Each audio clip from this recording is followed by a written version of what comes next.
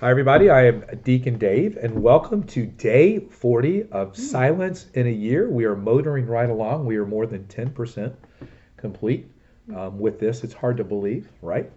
And the title for today is The Unshakable Church. And Alicia, you want to tell us what the word of the day is? Foundation. Beautiful. Well, Alicia, you take it away here. So when I thought about the foundation, it reminded me of the times that I used to play Jenga with my kids when they were little. I don't know if you've ever played Jenga before, Oh, but yeah. it's the little pieces that you have to pull out without making, letting the whole tower fall off. And if the tower falls, you lose, right? So you have to make sure that there's a strong foundation. But as you're pulling the pieces out, there's like little holes that you can see through, right? I envision that is the holes in our heart that we have, right? When we're angry or when we don't fill them with God and we're filling them with all of the other things. So if you take those pieces and let God be like the glue that takes those pieces and puts them back into your heart. So he takes out the anger, and then the hole that's there is God, right? He fills that hole of, frustration. You pull that out and he fills it with his love and with patience and all of that. And so you have to have a good foundation, right? Your relationship with God. And if you don't have that relationship with God, then that tower is going to crumble. I think what's really neat about that is like it's almost like invisible glue, right? Because the block he's putting back in is not necessarily visible, yet it's still there, right? And the whole almost reminds me of like the pierced hands of Jesus, right? Or the things that we struggle with, the scars that we have in our own life, they're still there. But yet God has bound those to himself and has brought about healing in our lives and has fortified that structure, like you said, even though it doesn't look like it's fortified. But through evangelizing and witnessing our faith and how God has done that, then what is invisible becomes visible. And how often does God work in our lives, obviously in ways that are not visible to everybody else, but we know in the depth of our soul, but we don't make them visible to the rest of the world. And that's what God wants us to do. He wants us to share the fact that not only is our foundation, he's filling in the holes. Well, so when I think about the times when you think about all of those cracks that we have in our heart for all our brokenness, right? The times that we've stumbled and all of that, that's going to get filled with Jesus. Yeah. But you have to allow him to do that. And I think that I've learned this from Deacon Dave, but don't tell him, is that you have to share your story. You have to share your story in order to allow God to fill that hole that was caused there, or fill that crack that was caused. So the brokenness will still, that memory of that brokenness will still be there, but he kind of fills it with that magic glue, that invisible glue, so you don't really see that. I have one correction, Alicia. It's actually, you have to share your stories, Oh, plural. Lisa, okay. I'm one at a time, please. I know, but we need to have more than one every 5 years. Okay. Anyway, I'm just saying. Lisa.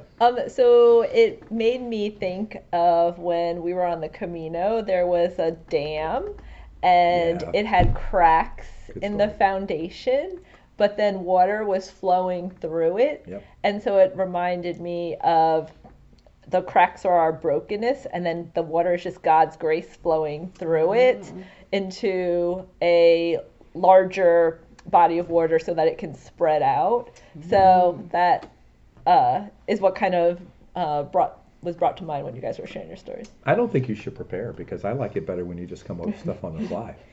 But Go ahead. no, I was thinking when you said that, I was thinking about the wall, and they people put little pieces of paper, prayers on little pieces of paper, and then they fold them up and they put them in those little holes, right? That's people The Western praying Wall. for us. There you Yeah, go. yeah. Yeah. People, that's the prayers of people in our heart.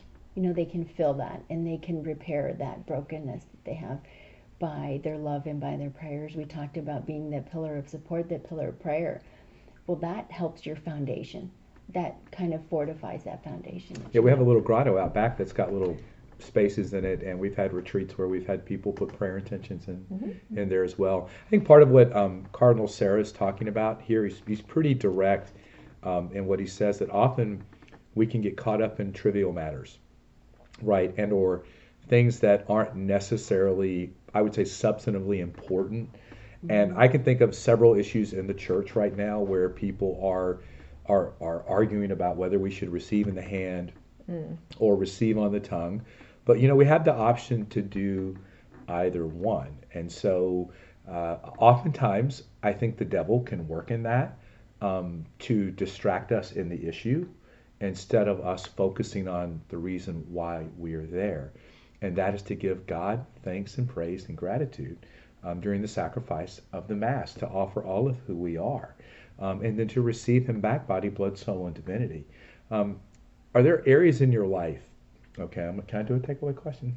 Or do you have one? I had one, but go ahead. We'll do two. We can do two. Okay, we'll do yours first. Is there an area in your life where maybe you're getting too much into the weeds?